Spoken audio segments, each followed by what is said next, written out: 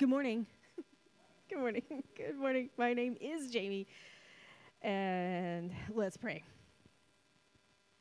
Lord, thank you for your grace and your mercy and your peace. And will you help us to hear your truth today? In Jesus' name, amen. Amen. Today is the second Sunday in Lent. And what is Lent? I'm so glad you asked. It's the 40-day season of the church year when followers of Christ, that's us, we prepare ourselves to celebrate Easter. Okay, and we prepare ourselves with spiritual disciplines, stuff like studying the Word and praying and fasting. And disciplines like this, they help us to move deeper into our relationship with God, okay? They aren't ways that we prove ourselves to God. We're not trying to, get his attention in that way, right? We're not trying to earn something from him. No. But these are things that we do to prepare ourselves for more of him, okay? And Lent is a season of contemplation and reflection, okay, of how faithful God is, especially through his son, Jesus Christ. Now, the lectionary readings today, they really highlight God's faithfulness to his people and the whole world. So let's dig in. The Old Testament reading is Genesis 12, 1 through 4a. Okay, 4a. They stop halfway through a verse. And normally I can't stand that kind of thing, but today it really fits. Okay, so let's go Genesis 12. The Lord had said to Abram, "Go from your country, your people, and your father's household, to the land I will show you." And now the next two verses are like offset, okay? They're written out as poetry. And I don't know if it shows it really like on our screen like that. But if you're looking at it in your Bibles, it should look like poetry, because this is God, prophesying to Abram, and most prophetic divine speech is presented as poetry. So verse 2, God says, "I will make you into a great nation, and I will bless you. I will make your name great, and you will be a blessing. I will bless those who bless you, and whoever curses you, I will curse, and all peoples on earth will be blessed through you." So Abram went as the Lord had told him, and Lot went with him. The end. And Lot went with him is a really interesting place to stop the text.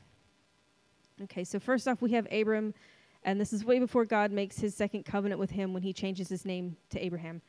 And at this point, Abram and his wife Sarai and their nephew Lot, they're living with Abram's dad's household. And his dad is Terah. And he lived in a place called Ur of the Chaldeans, which sounds awesome. Like, it sounds so epic. And in chapter 11, we're told that Terah had moved his whole household. Like, they got up and left Ur of the Chaldeans. And they were moving to Canaan, but on the way, they stop, like you have to do. And they stop in Haran, and I guess it was good enough. And that's where they just settled. And that's all we know in the Bible of how we got to the text today. The 3.5 verses of the text.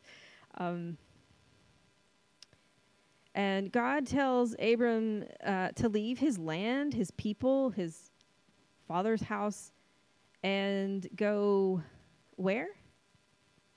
And he doesn't say. He does not tell him. Just that he will show him where to go. And I'm not going to lie, that sounds like less than ideal, okay? Like, I'm going to pick up everything, leave everything, and go to an unlocated location. It is a lot to ask. And Abram doesn't seem to get any follow-up questions. Like, we're not shown any follow-up discussion.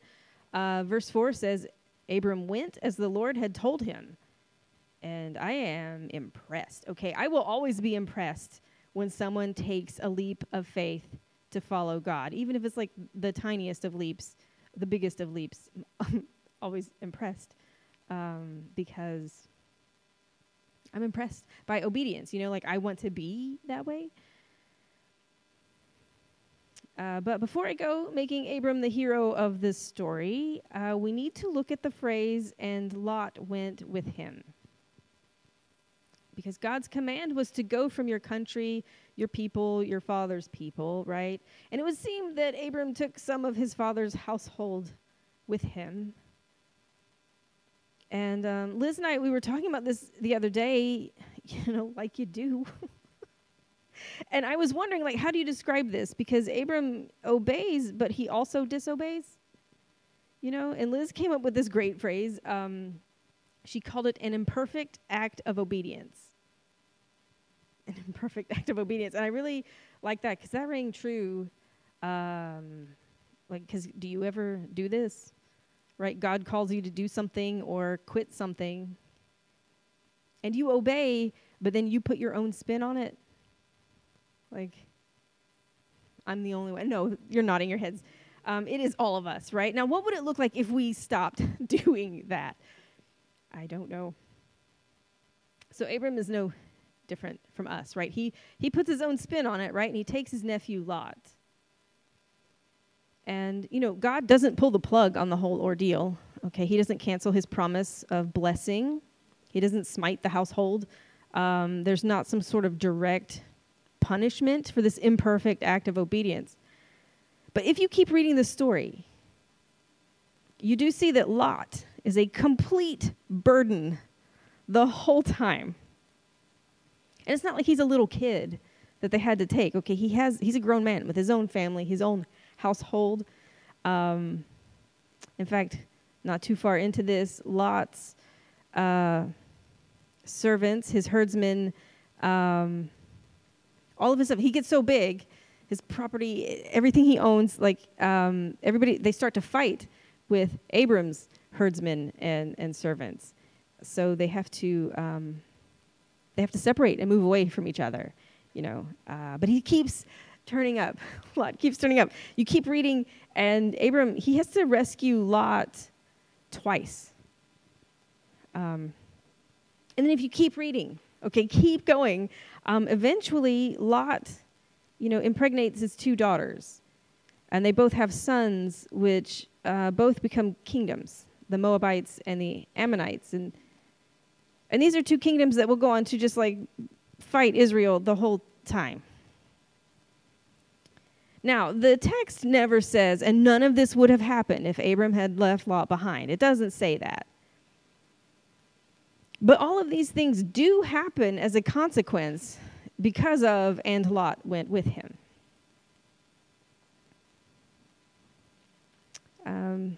So Abram, he imperfectly obeys God, like all of us.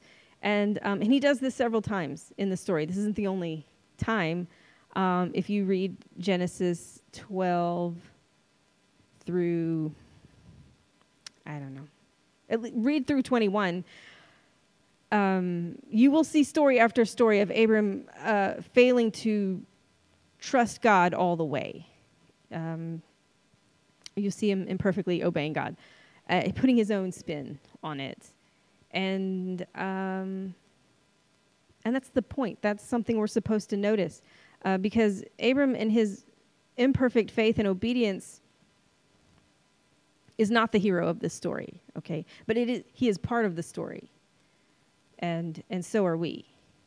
But the only thing worth boasting about, from page 1 in the beginning to page end, amen, come Lord Jesus, is God and his faithfulness to his creation, especially through Jesus Christ.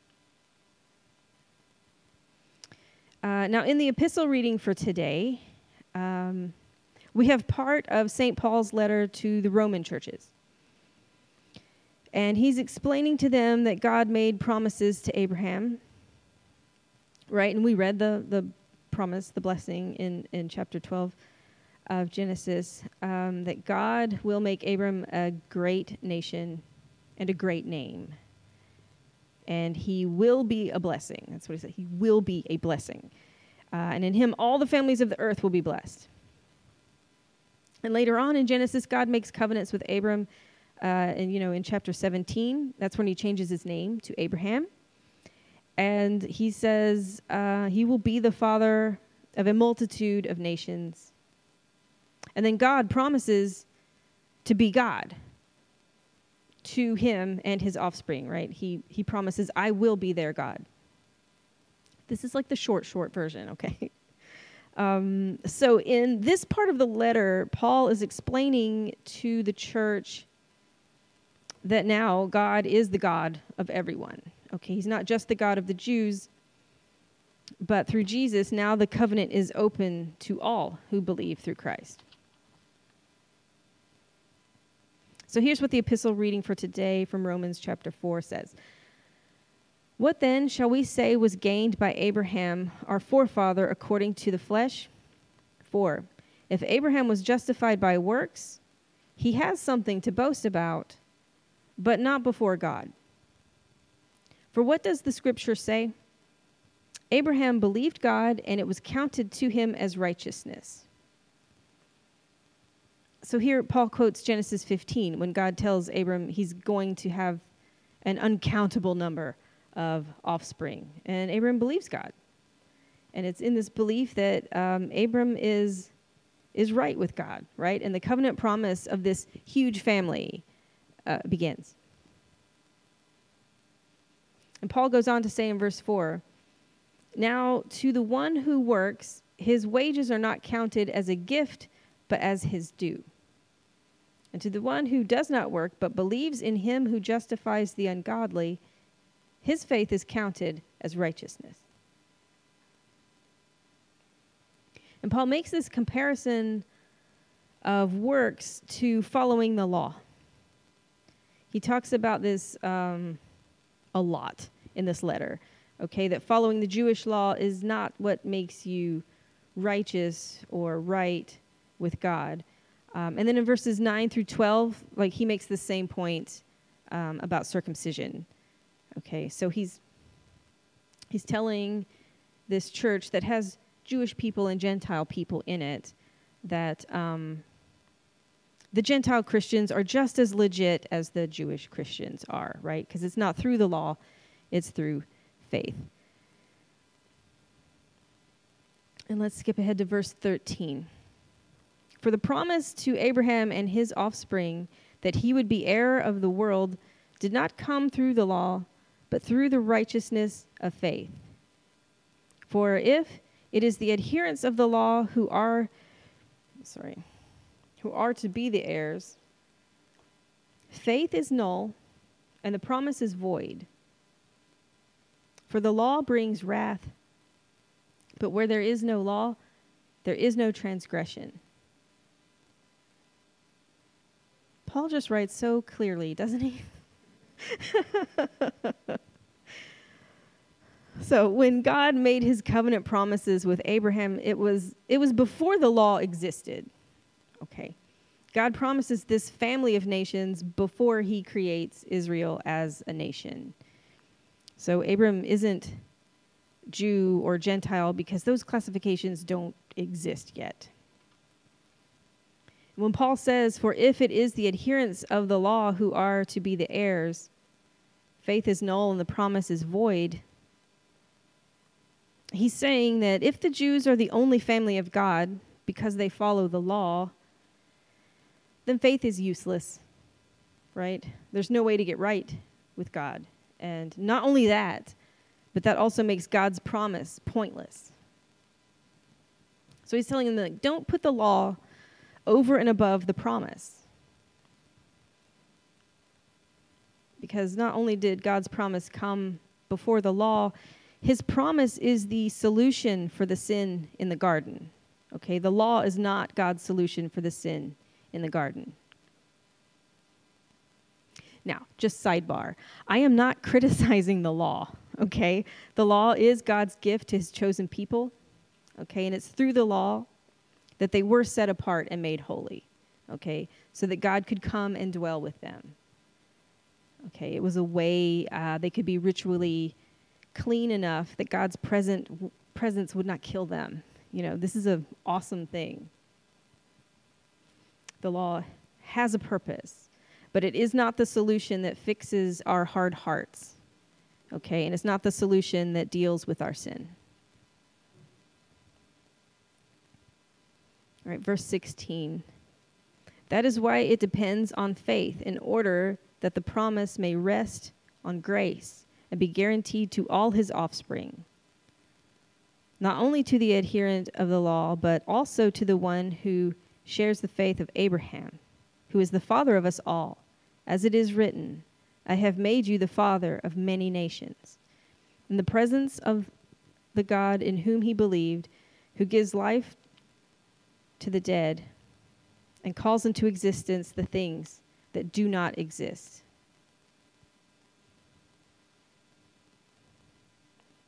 That is an awesome claim.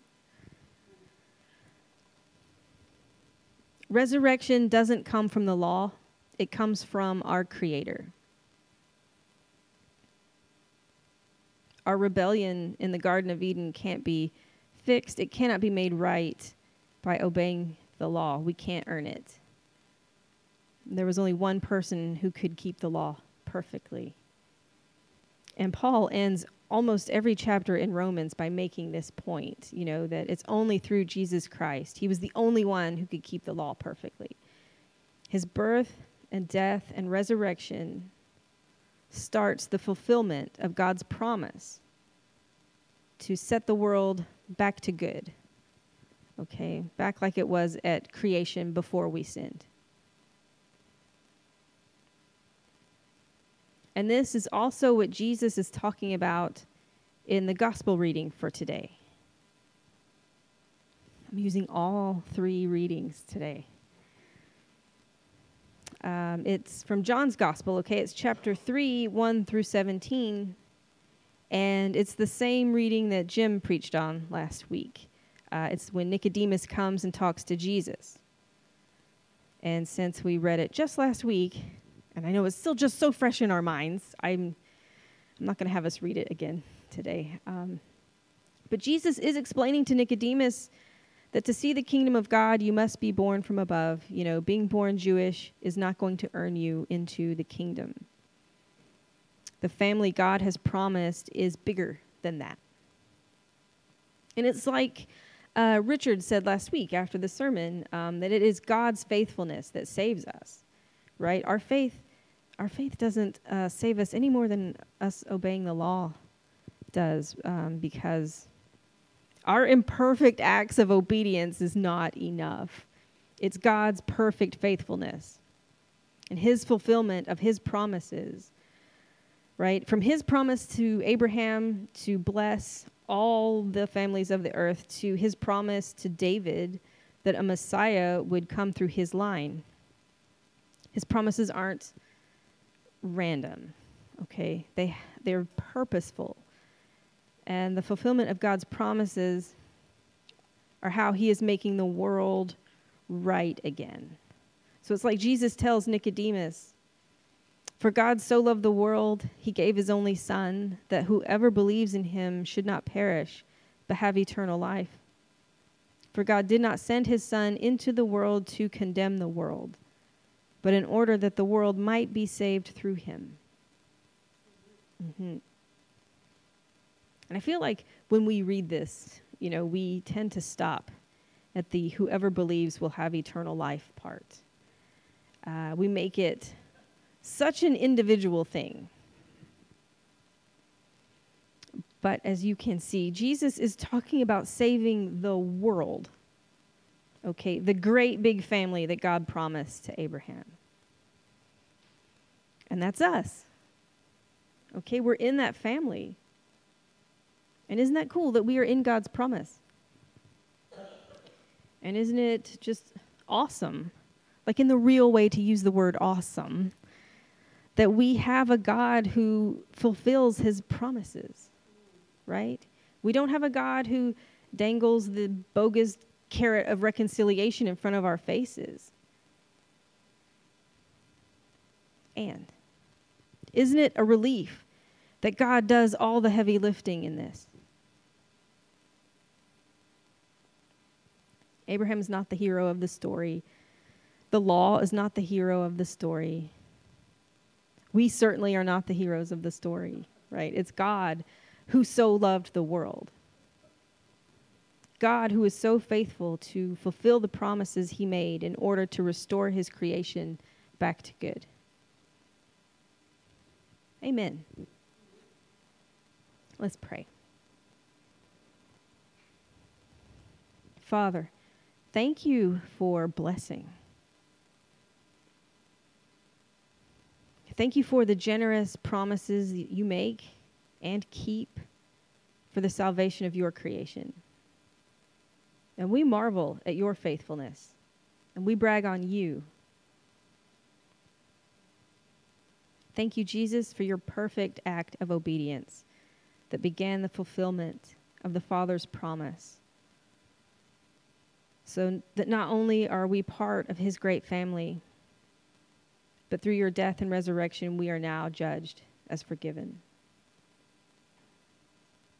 And thank you, Holy Spirit, for working through the word. May our hearts be made soft at the good news that God's promise includes us. And will you help us live as a family of faith and obedience to him as we wait for his promise to be completed. In your name, Jesus, we ask it. Amen.